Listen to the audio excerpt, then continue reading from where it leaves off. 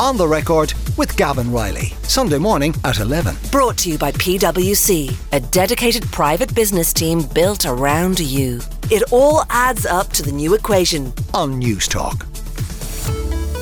Let me start off today with some of the headlines from the front pages of the Sunday newspapers, starting today with the Sunday Independent, who have an opinion poll which says prospects for Sinn Féin FF coalition boosted by the latest poll. Strong indications that Sinn Féin voters would be open to a deal with Fianna Fáil. They also have a magnificent picture of 4 intrepid travellers who are weathering the storms down at the All Together Festival. And then we're turning to the Sunday Business Post, whose headline is Air Rage, the DAA goes to court. Dublin Airport operator to seek an injunction over onerous flight cap. And that's an issue that, as I say, we're going to be dealing with extensively in the second part of the show. I'll have somebody from Ryanair in here, so if you have any thoughts or comments on that, please do text in. The Sunday Times then, their front page lead story is Sligo killer had hit list of targets found on Grindr. Gardaí warned service users before Polanyi arrest.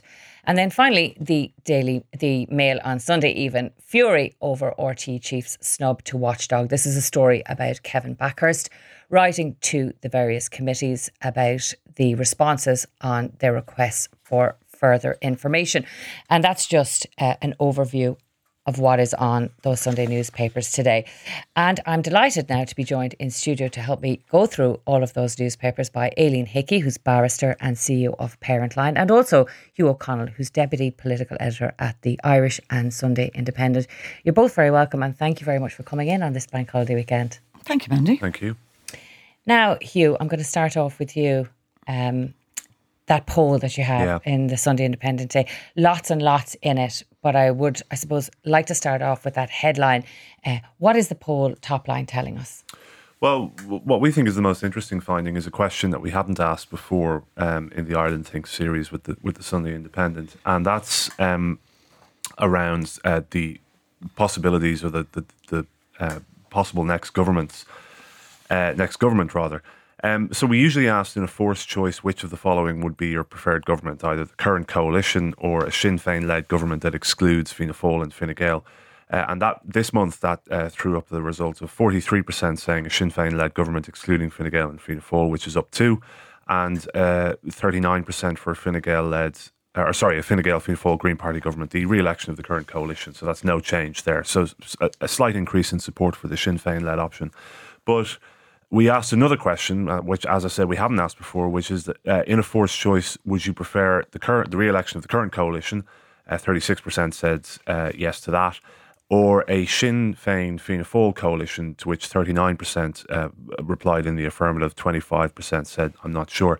So I suppose what's interesting is that it's a 3-point gap. It's a small gap, but nonetheless, the option of a Sinn Féin Fianna Fáil coalition, which when you look at the poll results and the numbers of Dáil seats that they would translate into, is really the only viable coalition alternative at this stage to the current government. That option seems to be reasonably popular with voters. And then if you take the state of the parties, Sinn Féin is up 3 points to 34%. Fianna Fáil is down 1 to 18%, but you combine their numbers and you get over 50%. So you get a government that way. And we know that Micheál Martin, the Taoiseach, has opened the door to a coalition between Fianna Fáil and Sinn Féin. Now, he has highlighted several problems that he has with Sinn Féin, long-standing problems he has with Sinn Féin, but he has certainly been softer on the idea of a coalition with Sinn Féin than he had been previously. And indeed, some, but by no means all, TDs and senators in Fianna Fáil are also open to the possibility of a coalition with Sinn Féin after the next election. The likelihood is, on current numbers, that Fianna Fáil would be the junior partner in that coalition. But it's an option that seems to be opening up now, and certainly the poll results would indicate that the voter preference for it is or voter I suppose enthusiasm for it is reasonably high at this point in the cycle. One of the things that you mentioned in the articles today is toxicity, and this is in relation to transferability of votes. You might just explain exactly what that is, and also how and why that's important at this particular juncture in the election cycle. Well, as we know, our electoral system is heavily dependent on transfers, and parties and candidates getting second and third and fourth preferences helps them in terms of trying to get elected. But we asked this question in June, and we've asked it again today for the August series. Are there any parties that you would exclude from your voting preference in the upcoming election? Now, when we polled this question in June, the Green Party came out on top in terms of nearly half of voters wouldn't give any preference to the Green Party candidate on their ballot paper in the next general election. The Greens are still the highest, 48%, no change. But Sinn Féin's transfer toxicity, which historically it has always been transfer toxic because there's just an awful lot of people in this country would never have considered voting Sinn Féin because of its past associations with violence through the provisional IRA. But Sinn Féin is down 4 points in that on that question to 42%. So they're becoming more acceptable. They're becoming slightly less transfer toxic. Yeah, and more transfer friendly. More transfer friendly, yeah. And when you look at the other main parties, Fine Gael 40% up 1, Fianna Fáil 35% down 2. So, you know, the two main coalition parties, and indeed, the three coalition parties, pretty transfer toxic. But Sinn Féin slightly less so, I suppose, and that's interesting in the context of ultimately people's second and third preferences are going to count a lot in the election, as they always do. Absolutely, we'll come back to that in a second. Aileen, I might bring you in here. Just Hugh mentioned there that the Greens were by far the most transfer toxic, if we use that term. I know you've been looking at another article which Jodie Corcoran wrote in relation to the poll about the here and now. Are you surprised by how toxic the Greens are at the moment, given everything that's going on around climate change and climate action? Well, very surprised, because, I mean, it would seem that the two biggest concerns that the public have at the moment are climate change and crime. So I think, 16% identified climate change as one of their two most important issues. And I think something like 54% have identified climate change as, a major issue, something that they feel that the government isn't doing enough to tackle. Now, there is a rise in Green Party support to 5%, which I think is the biggest rise since 2021. Yeah, that's right. Yeah, it's their highest number. Yeah, so I mean, they certainly have taken a bit of a leap there.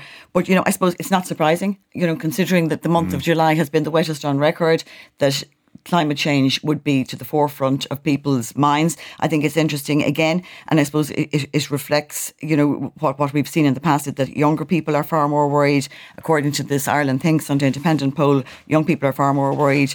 Are more likely to be worried, with 52% aged between 18 and 24, and that drops as in terms of the increased age ranges. People in Dublin seem to be more likely to be worried as compared to those in Connacht and Ulster. But certainly, as I say, it's not surprising. I mean, we've seen this weekend with flooding in numerous places around the country, and people without electricity, and tourism suffering, businesses suffering. Yeah, absolutely. And Hugh, when we look at that rural-urban divide, we're often in a discussion about the Greens in terms of what's acceptable politically down the country. What's acceptable in urban areas, it just doesn't work for rural voters. Yeah, that's true. But that go back to that transfer toxicity question. Like, the Greens are unpopular in Dublin as well, and I suspect that's around things like the Bus Connects projects, for example, which are in some particularly affluent urban areas and suburbs is not a particularly welcome project because it impinges on people's front gardens and stuff. But Kevin Cunningham has an interesting piece today in the Sunday Independent going through the climate, the figures that we have on climate action and climate change and the levels of public concern about it. And one of the points he makes is that there has been almost a kind of a decoupling, notwithstanding the fact the Greens have gone up in this month's poll. There has been a decoupling, I think, over recent months, recent years of support for the Green Party and concern about climate change, because people's concern about climate change has year on year grown. When you go back to 2016, people are more concerned now than they were in 2016. But the Green Party's level of support has obviously been falling back considerably. But you could see, and this could be the first signs of a resurgence for the Green Party in light of the extreme weather events that have been happening, not just in this country, the very wet July, but I mean, a lot of Irish holidaymakers were affected by what went on the continent as well, the extreme temperatures there. So, it's good news, I think, and even if you take the personal approval ratings, Eamon Ryan, the Green Party leader, the least popular of all the main party leaders, his approval rating up 2 points to 22%. So there's some encouraging news there politically for the Greens in the run-up to the local and European elections next year. Well, let's just take a quick look at the party leaders, as you've mentioned them there. Micheál Martin, Aileen, talking in the Sunday Times today to Claire Scott. She has an article saying Martin rules out EU move before the general election campaign. So this is him saying that, look, my priorities are here, they're Fianna Fáil, and he's also, as Hugh has said, softened his tone in relation to Sinn Féin. He doesn't give the impression that he's a man going anywhere to Europe, does he, despite all this speculation?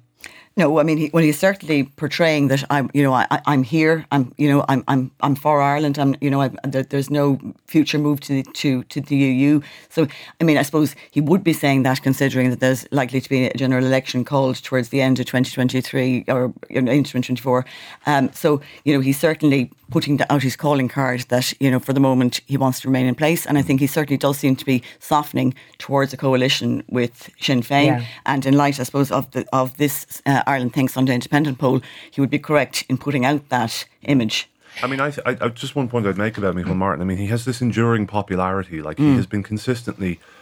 he's kind of swapped places once or twice with Holly Kearns, the Social Democrats leader, and Mary Lou McDonald a little while ago. But he's consistently, the most or one of the most popular political party leaders in the country, and that's extraordinary when you think about it for someone who has been the leader of Fianna Fáil for 13 years now, 12, 13 years, who has been in the front line of politics, cabinet minister going back to the late 90s. Yeah, it is extraordinary, isn't it? It is, yeah. And he's got this new podcast out. He just kind of gives this air of somebody who's kind of, I don't know, graduated from college and he's awaiting his first job. He just has. But I think he's also seen to be very hardworking, and he's on the ground. He seems to be always there and a presence when he's needed, and I think he's seen, generally, and not just in Munster, to be very much a man of the people, and they seem to innate decency about innate decency. The problem for him is, though, none of this is really translating to the party, and Fianna Fáil are not benefiting from it. But that's what worries people in Fianna Fáil, is that, okay, great, their leader's popular, but there's no and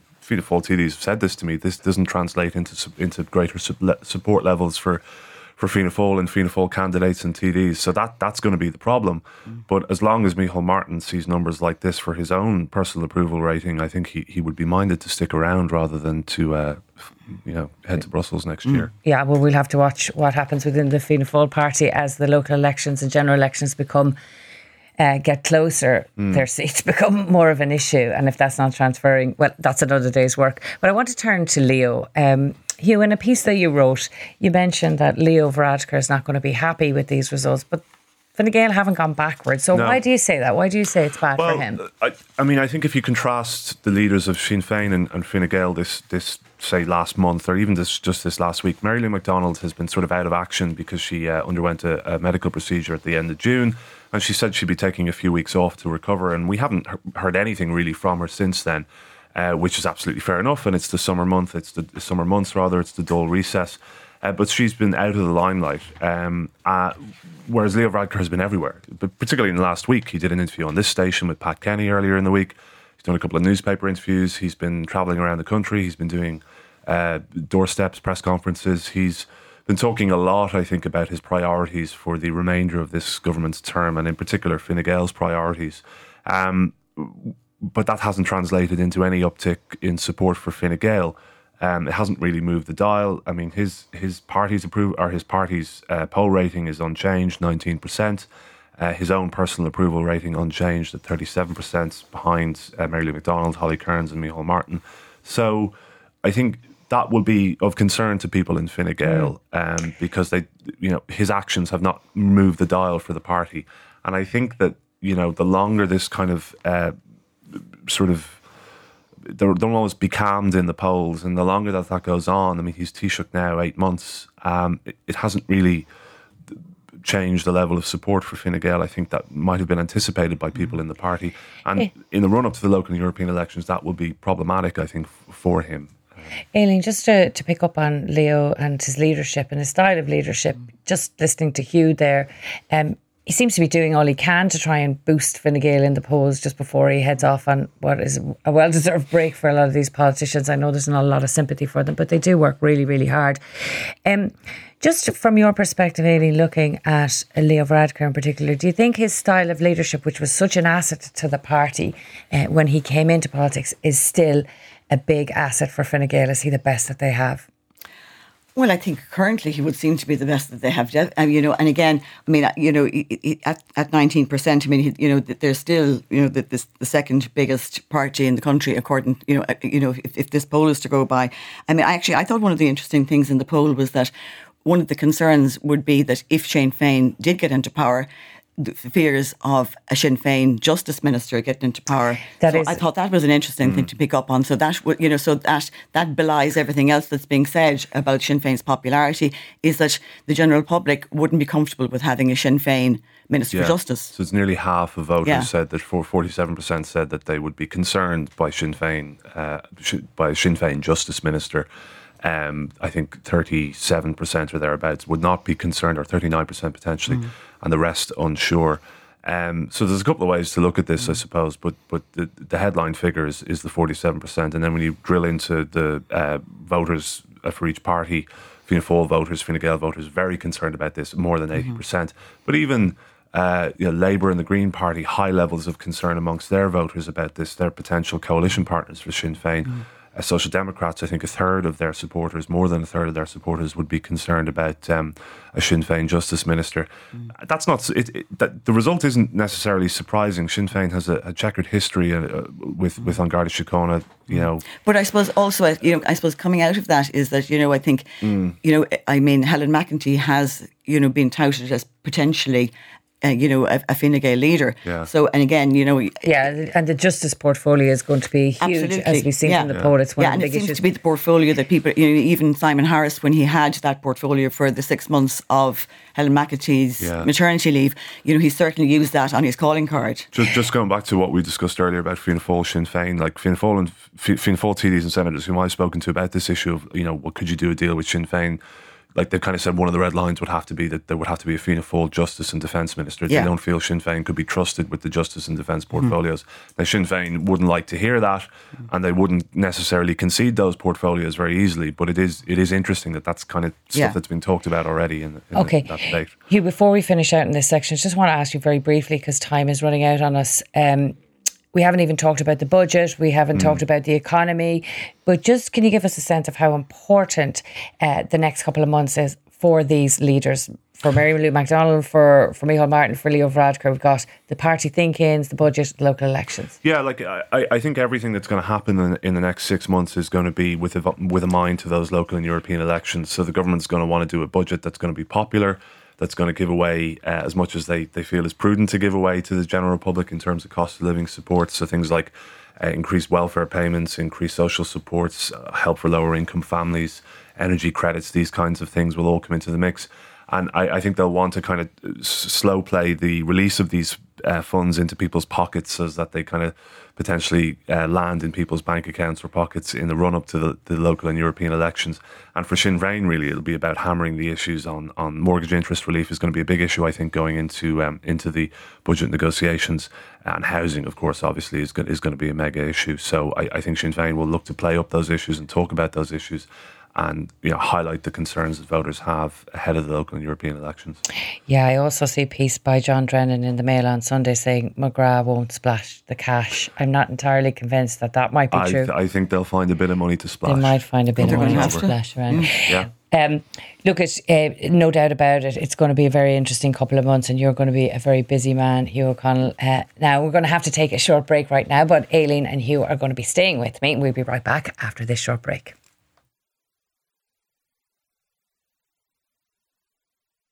You're welcome back. I'm Mandy Johnston, standing in for Gavin Riley this morning. I'm joined by my newspaper panellists this week, Hugh O Connell of the Sunday Independent and Aileen Hickey, Barrister and CEO of Parentline. Now, Aileen, you've been looking at the front page of the Irish Mail on Sunday for us. Fury over RTÉ Chief's snub to Watchdog. Take us through what it says. Yeah, so it's a story by John Drennan. So it looks like two of the Dáil committee heads, the committees being the Public Accounts Committee and the Oireachtas Media Committee, are jumping up and down and being extremely critical of the new RTE Director General, Kevin Backhurst, because he has written to them to say that he won't be meeting the deadlines they put in place for the information sought on a number of inquiries into RTE. So he's saying that he won't have the documentation they're looking for until October at the earliest. They're saying this is a direct snub to the committees and I suppose to the general public, and that obviously it's not kind of giving any confidence into RTE. I think the information being sought is on 4 different issues, which is the payments made to the former Late Late Show host Ryan Tubridy between 2017 and 2019, investigations into the debacle that was the Toy Show musical, the voluntary exit schemes that were in place in 2017 and 2021, and the infamous and one of our favourite words at the moment, barter account, information and all that. Now, Kevin Backhurst, I think, is saying that he won't have that information because the amount of information being sought would involve hundreds of documents, and he wants to be as transparent as possible.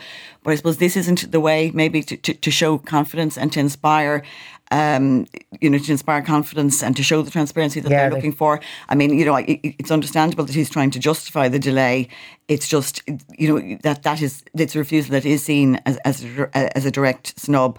And kicking the can down the road isn't helping, I think. You might bring in here Niamh Smith of the Media Committee Chair saying that this is just unacceptable. This is essentially, as Aileen has said, trying to kick the can down the road till October. Do you think they'll get away with it? Well, yeah, I mean, I think they're going to come under a lot of pressure now. I mean, you can see the 2 committee chairs are pretty vocal about it today, and I think even during the week you had Fine Gael TD Alan Dillon and a number of Fine Gael TDs and Fianna Fáil TDs on the media committee giving out about RT's delaying tactics as they see them on this issue. So I think they'll get away with it because it is August. But I think when we get into September and the Dáil is back and the committees are back meeting again, you're going to get pressure for RTE to start providing documentation and providing the sorts of reports that they did pledge they would undertake.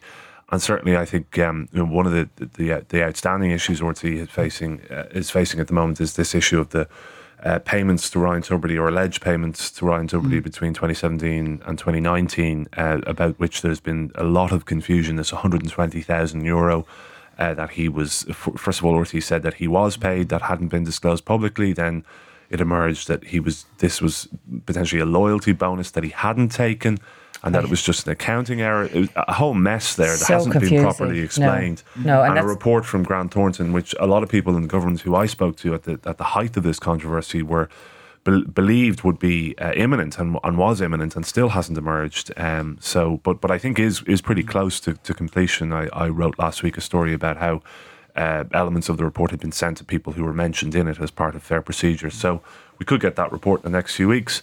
But I think in the quiet summer months, it's always a dangerous time for any politician, but in this case for RTE, because they're But I think also as well, there's probably the fear factor, from those committees and from the chairs of those committees, that they will receive huge tranches of documentation, on the morning of the hearing, as has happened previously. I mean, I think one of the things that in Kevin Backhurst's defence would be that RTE, right through this controversy, has been accused of kind of a drip feed of information and of incomplete information and all. And the €120,000 is a prime example of that. Backhurst would reasonably make the argument that it's better to have the full facts to hand, and that takes time, he would argue, which is why we won't see some of these reports until October. But we'll see. Well, cynics might say he's also trying to avoid the silly season and hearing from committees. But anyway, look, I suppose you're right. If we're looking for full transparency, maybe people should be afforded the time so that we can actually get the proper answers. Just before I leave this subject very quickly, in the poll today in the Sunday Independent, Aileen, it said about Ryan Tubridy returning. Like, this is another example of what Jodie Corcoran was talking about. People, make their responses based on the issues that are in the news now. There's only 32% of people had no interest in whether Ryan Tubridy comes back or not. So that strong feeling that you might have had a month ago is gone. What do you think is going to happen there? How do you think that's going to play out for him? Well, I think the view seems to be more and more that he probably will be back, and certainly there seems to have been a thawing, from the public and even from RTE staff in relation to his potential comeback. That I think it looks like that there was maybe 47% at the peak who didn't want him back, and that figure has now dropped in the Ireland Thinks poll to 38%. So I think it's some are thawing. I think there's a lingering resentment from a lot of RTE staff and from the public still. It certainly won't be an easy comeback. I think they're saying that if he does come back, it will be a different format of a programme. It'll probably be fluffier. There won't be the same production team. He certainly won't be asking any serious questions, I think, in the foreseeable future. Again, judging that, it is only, the significant decline in the numbers who don't want him back over the course of the next month by October, or by September, judging if the numbers keep falling, he might be fine. Yeah, Niamh Horan writing about that in the Sunday Independent today. I want to move on, guys, because there's an awful lot that we've got to get through in the papers today. One of the issues that is across all of the newspapers, and we've heard it in the news all week, is about crime, and not just crime, but also the numbers within An Garda Síochána, Helen McEntee, her performance. So let's get stuck into that if we can, please. Hugh, I'm going to start with you on Helen McEntee, because you have an article saying that she's feeling the heat, with 86% of people saying that policing levels just aren't enough. So there's that real feeling there that there's not enough Gardaí on the streets. Yeah, definitely. And I think that's a manifestation of the fact that crime has been in the news a lot the last couple of weeks, particularly that awful attack on Stephen Termini, the US tourist on Talbot Street towards the end of July. And then there was this much criticised photo opportunity that Helen McEntee partook in on Store Street, or at Store Street Garda Station, and in the kind of Talbot Street, Store Street area a few days after that. And look, certainly it's the case that, and allied to that is the Garda Representative Association tabling this unprecedented motion of no confidence in the Commissioner, Drew Harris. So all of this is creating a perfect storm, really, for Helen McEntee and for the Garda Commissioner as well. But the biggest issue is recruitment of Gardaí. We can't get enough. Like the government has an ambition, I think, to get 1,000 extra Gardaí this year. They're probably only going to land at about 800. 8 out of 10 ain't bad, they might say, but equally it's a problem, I think, when you have people leaving the force as well. The Gardaí are suffering from the same problems that other areas are suffering from in the public service defence forces as well. It's the paying conditions are the issue, and paying conditions in the context of a rising cost of living. Everyone, the struggle to get housing. All of these problems that people who don't work in the public sector face, are applied to people who work in the public sector as well, or want to get into the public sector. The Gardaí is not as an attractive career as it once was. That's the big problem. Yeah, and Conor Brady making that point in the Sunday Times, the inability, as I say, to attract young people will ultimately become a political problem. Aileen, when you're looking at the crime issue and the Garda issue across newspapers, what do you make of it? Well, I mean, I suppose, first of all, I mean, that what Helen McEntee tried to do was to show Dublin as a safe city, and she did that by walking down a street. So it was a very poorly judged photo opportunity, I think, in the first place. And one most people would just see as why do you think that upset so many people, that photo call? I know there was this issue over the necklace so going it was missing. Now you see it. Now you don't. Had she taken off the necklace because she felt unsafe, or why would maybe it was just an innocent? Absolutely. So I think there was far too much read into that. I mean, I think first of all, people feel unsafe in a lot of cities and towns and, rurally in Ireland. This isn't just an entirely Dublin-based issue. I mean, we're talking a lot about Dublin over the course of the last couple of weeks because, I suppose, of that attack on Stephen Termini. And I suppose there is an issue in terms of the Gardaí in that there's 14,000 Gardaí, and I think only 3,700 of those are in Dublin, but Dublin has a third of the population. So there certainly seems to be a big lack of visibility of Gardaí on the Dublin streets. I mean, the only time recently that I would say I saw a huge visibility was when Joe Biden was over. I mean, when there was, I remember I passed Portobello Bridge and there was 8 Gardaí standing at Portobello Bridge, and at that stage Joe Biden had already left the capital. Yeah. So, but if you're walking down the street, generally you can walk from one end of O'Connell O'Connell Street to the other and not see a guard. Yeah. So I think that there's a big fear, that the guards aren't there, they're not present, and that there is a softening on crime. Hugh, that's exactly the point that Willie O'D is making, really, in relation to it's not just a Dublin problem, and that the solutions being put forward by the higher powers are that they're robbing Peter to pay Paul. But the numbers just don't stack up. The population is growing and the number of guards is diminishing. This reminds me very much of 1997 when the economy was doing quite well. There was a rainbow coalition and crime just kind of took hold as part of the national narrative. And actually it Nora was very... Owen was under a lot of pressure. Owen was under a lot of pressure.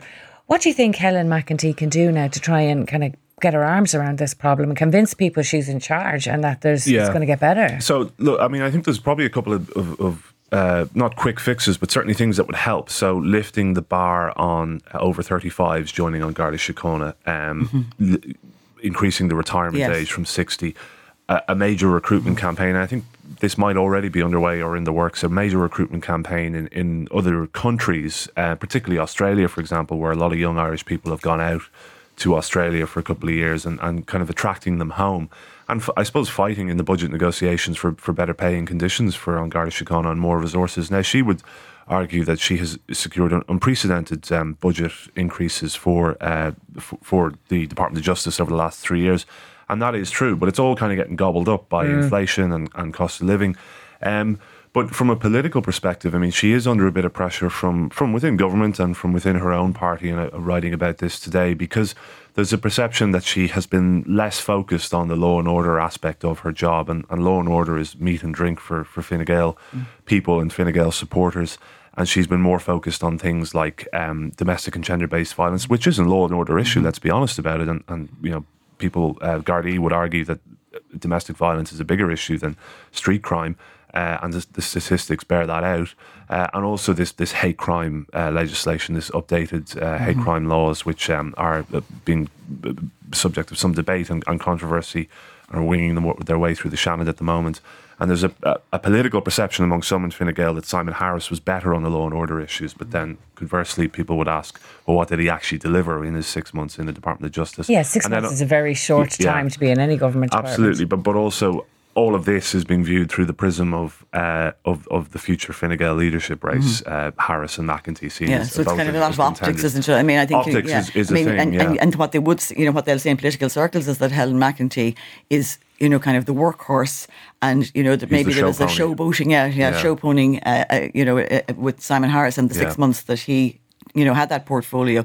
But I think certainly, it is seen that she is more focused on domestic and gender-based violence, and there has been a lot of focus on that hate legislation that you mentioned there, Hugh. So, I mean, I suppose the difficulty is back to the same point, that it's retention and recruitment of Gardaí. That's the big issue. But and on the retention, I think there are more. There was a time when if somebody joined the Guards, they just didn't leave the Guards, and they had prospects. Absolutely, there was opportunity, and it was seen at home. So it's not seen like that anymore because there is a lack of opportunity, and it is low pay. No, absolutely. I just want to turn, if I can, to the practical aspects of the crime element of this, without just concentrating on the politics of it, Aileen. Domestic violence, and you referenced this, Hugh, in your article, that a lot of people in Garda HQ say that domestic violence is bigger than criminal violence, but it doesn't get as much attention. Aileen, you run a website called Parentline.ie.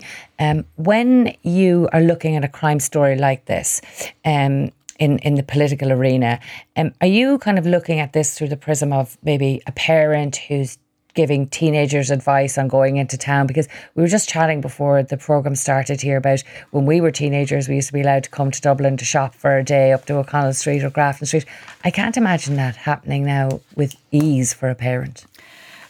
No, it doesn't happen with ease. And, Parentline is a helpline as well. What we would hear on the helpline from parents is, a huge fear factor over letting their children go into not just Dublin city centre, but other city centres, Limerick and Cork, because, there's a fear about random attacks on teenagers, and there have been many. I suppose there's the fear that there's open drug dealing on some city streets. parents, I suppose, certainly feel that they have to do an awful lot more helicoptering because they're concerned that their children are unsafe now because of the perception of crime, of increased crime, and the reality of increased crime. Did you want to come in there, Hugh? Yeah, no, I mean, I think it is an issue. I mean, like ultimately, most voters and most people in the country don't give a damn about the Fine Gael leadership race or the Fine Gael leadership prospects of Simon Harris or Helen McEntee, but they do care about crime and they do care about their safety. And whether or not crime is up statistically or not, if they don't feel safe on the streets, that's a problem that people will inevitably turn to government and say, well, why can't you make me feel safer? Yeah. And visibility is a major issue. No one is going to not vote for a party because there are more guards on the street. They're not necessarily going to vote for a party because there are more guards on the street. But I think that's the big challenge for government and a big challenge operationally for the guards is to get more Gardaí out on the street to give that feeling, I suppose, of safety that isn't there for an awful lot of people who walk through Dublin at the moment and through the North Inner City in particular. Let's be honest about it. So that's a problem I think that can only be addressed by recruiting more Gardaí. I will actually say, just in favour of the Gardaí. I mean, we would speak a lot with juvenile liaison officers who would speak to our volunteers about what they do. So the Gardaí do, I suppose, when children do come within the boundaries of the law, the Gardaí handle them very well. They do try and ensure that that they're not being that suddenly it's not a life of crime that they're being led into. So there's a lot of programs in place by the Gardaí to try and deter juveniles and to encourage safety. That's a really good point. And look, they do great work. Yeah. It's not that we're second guessing all of that. What we're simply saying is the resources sometimes just aren't there for them and that it is going to be a political issue moving forward. Just some text in there. We're enjoying the newspaper review this morning. That's obviously a member of my family. What do your guests, what do your guests think of Leo's statement last week ruling out a general election campaign before the coalition reaches its term in 2025? That's from Niall in Donegal. We might come back to that later, but for now we're going to have to leave it here. But please stay with us. I'll be back with Aileen and Hugh staying with me to go through more of today's Sunday newspapers. You're very welcome back. You're listening to On the Record with me, Mandy Johnston, and I'm joined in studio by Hugh O Connell, who's Deputy Political Editor with the Irish and Sunday Independent, and Aileen Hickey, who's a barrister and CEO of Parentline. And we're going through today's Sunday newspapers, and it was inevitable, but we've now finally landed on the weather. Aileen, there's stuff all over the newspapers. You can take your pick, whether it's the Sunday Independent, Dublin floods 3 feet deep, Sunday Times by Patrick Donoghue, the wild Atlantic way, a washout. What did you make of it all? Well, I mean, you've just alluded there to there was flooding and big flooding in Clontarf yesterday on the Castle Court estate. I think there was something like 8 people evacuated, and it was a significant flood. I mean, it was there was also power shortages in Crosshaven and Carrigaline. There was issues all over the country. I mean, so I suppose. Interestingly enough, I mean, I think what has increased in this is apparently there's now a shortage on winter wear. So the great outdoors can't sell enough I don't have enough supply of Wellingtons and trench coats and umbrellas.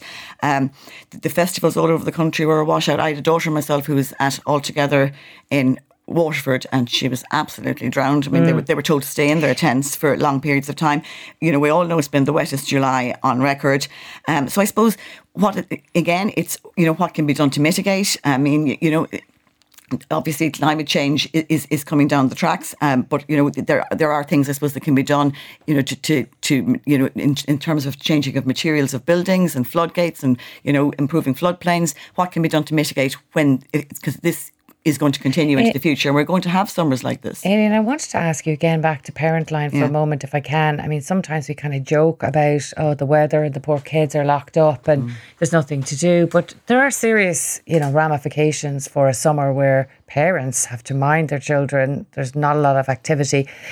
What advice would you give to someone who just can't spend their bank holiday weekend going out and doing the things that you would normally do? There's actually been a spike in calls to Parentline over the last couple of weeks. We're kind of referred to it as parental burnout, and it does happen, during the summers annually. But we have taken a significant spike in calls this year. So I think parents are the summer is a difficult time for parents because, it's suddenly parents who are working parents who had worked it all around the school hours and all the rest of it. They don't have that. So now the good thing is, because of flexibility of working hours and people are working from home, what we're hearing is that there are a lot of parents, a lot of partners and a lot of parents who are working different shifts so that they can be there and supervise their kids from time to time. I mean, unfortunately, it's no longer the case that you can kind of fire your children out the front door at 9 o'clock in the morning and say, make sure you're back in time for dinner. And if you did, you would be judged for it. Now, unfortunately, being a parent means that you're judged and blamed most of the time anyway. But I think the summer certainly is an endurance test, and when the weather is like this, it becomes a bigger endurance test. And the issue then for parents becomes online gaming, internet, overuse of the internet, and fears about screen time. Yeah, I might bring you in here, Hugh. I know you have a young daughter; she's only 3 years of age, so nearly 3. Yeah, not an issue. It's an issue because I'd say take June for example, would have gone to the park most days after creche because the weather was great, and in July that's not really been possible. So then it becomes finding activities to do at home, and there's lots of things you could do at home, I suppose. But inevitably, it goes back to you just throw on the TV for an hour and whatever. So it is a challenge, yeah, absolutely, and I dread to think what it's like for parents with more than one young child as I have, and I'm not surprised that there's been an increase in calls to Parentline, because I think a lot of parents do struggle to kind of get through the summer, particularly when the weather's not as good. I mean, even like summer camps, for example. A lot of those are outdoors, and if the weather's bad, the summer camps are cancelled. Summer camps are expensive as well, and a lot of summer camps only run until 12 o'clock in the day or 2 o'clock in the day. So it's not always easy for parents to get a place for their child in a summer camp. Now, I will say, I suppose not everything has to be structured, and I suppose kids are allowed to lie on the ground and be bored for a while, without suddenly without a big schedule of events for the day. But it definitely is an endurance test when the weather is like this. I mean, at least when the weather is good, parents can bring their kids for a walk, or they can, go for a picnic, or and that sounds very, very easy to do. But you can't do that when the weather is like this. Well, there is some good advice on your website, and I know you're also looking for volunteers at the moment. So parentline.ie, if anyone's interested, maybe take a look at that. And we would love more volunteers. Hugh, you've heard it here first. Now, if you're doing nothing for the next 2 weeks, you can log on. Noted. Hugh, you spotted a story just to complete the misery this day, you spotted a story in the Sunday Times this week. Chippers lose sizzle as children turn away from family business. What's this all about? Yeah, well, it's basically about the decline of the traditional chipper, which, I think for people of a certain age, the idea of going to the chipper maybe on a Friday or a Saturday and putting your order in, and then maybe even sneaking for a pint between the time you have to wait and picking it up. But increasingly the proliferation of takeaway apps and stuff has been bad for business for chippers. So there's various chippers quoted in the Sunday Times piece, but they're also kind of making the point that people are turning away from the chippers because they're kind of they're so unhealthy or perceived to be so unhealthy. I mean, let's be honest, they're not very healthy, but they're very tasty. So there's one chipper quoted there, or the owner of one chipper, saying that their sales of sourdough and focaccia have outstripped their sales of chips, which I just find astonishing. But they feel they've had to diversify because of people's choices changing. But it's a sad thing to see, I think. It is. But I think actually, and the piece also went on to say that, I think chippers are generally the family run, and it's difficult for family run chippers. It's a generational thing that, the kids may not necessarily want to take over the running of a chipper, because, there was one of the chipper owners there quoted and saying, it's a six day a week thing, 10 hours a day. Yeah. So it's not something that, every 20-year-old wants to or every child wants to take over. So that's also attributing to the decline. And and you mentioned there about the online deliveries. I hadn't realised it, but when these chippers sign up to a delivery app, it can be between 10 and 25% commission charges that they pay to the delivery app. So obviously that's taking so the margin is tough on them as well. Yeah, and I mean, it's one of those summer stories again. Like, I mean, you go away for a day, you get a chipper on the way home, you eat it in the car. That smell of salt and vinegar. What's your preference if you were to go to a chipper now after the show? What would you be going for? Well, I mean, chips with lots of salt and vinegar, and then maybe starving now. Yeah, maybe a chicken burger or something like that. Aileen? I have to say, I love a battered sausage I know. No, It's probably the controversial. worst thing you can buy in the chipper, but Yeah. a battered sausage and chips with curry sauce on There the was side. a chipper around the corner from where I used to live that did a mean chicken fillet burger, so that would be my preference with loads of chips. Well, that and sounds loads a of lot salt and healthier vinegar. than the battered sausage. I have Well, maybe a battered sausage as well if I was feeling greedy.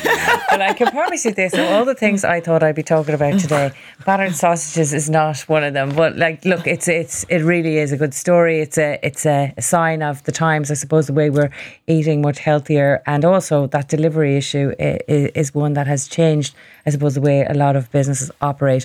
I'm going to take some texts now from some of our listeners. The issue with Minister McEntee's photo op to say Dublin was safe. She was escorted by the Commissioner and Deputy Commissioner. Yeah, that's a good point. Dublin City Centre has had issues for years. I moved to Dublin in 1997 for college, and in the media at the time, O'Connell Street was called the most rundown and dangerous major street in Europe. It seems little has changed. Yeah, that's exactly what I was talking about. In 1997, we were having this debate entirely the same. Perhaps if people lived in the city centre's main streets, we might move the dial. That's from Owen in Dublin. There's no point in putting more Gardaí on the streets if they're expected to put up with this level of abuse.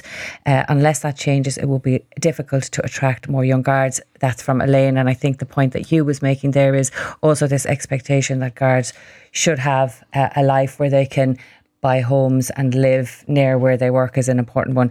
Hi Mandy and panel, I have 3 dogs and 3 small boys. I'm praying for sunshine. We're all going stir crazy with the weather. Well, that's from Mags. Mags, get out there while the weather is good. Maybe even visit your chipper.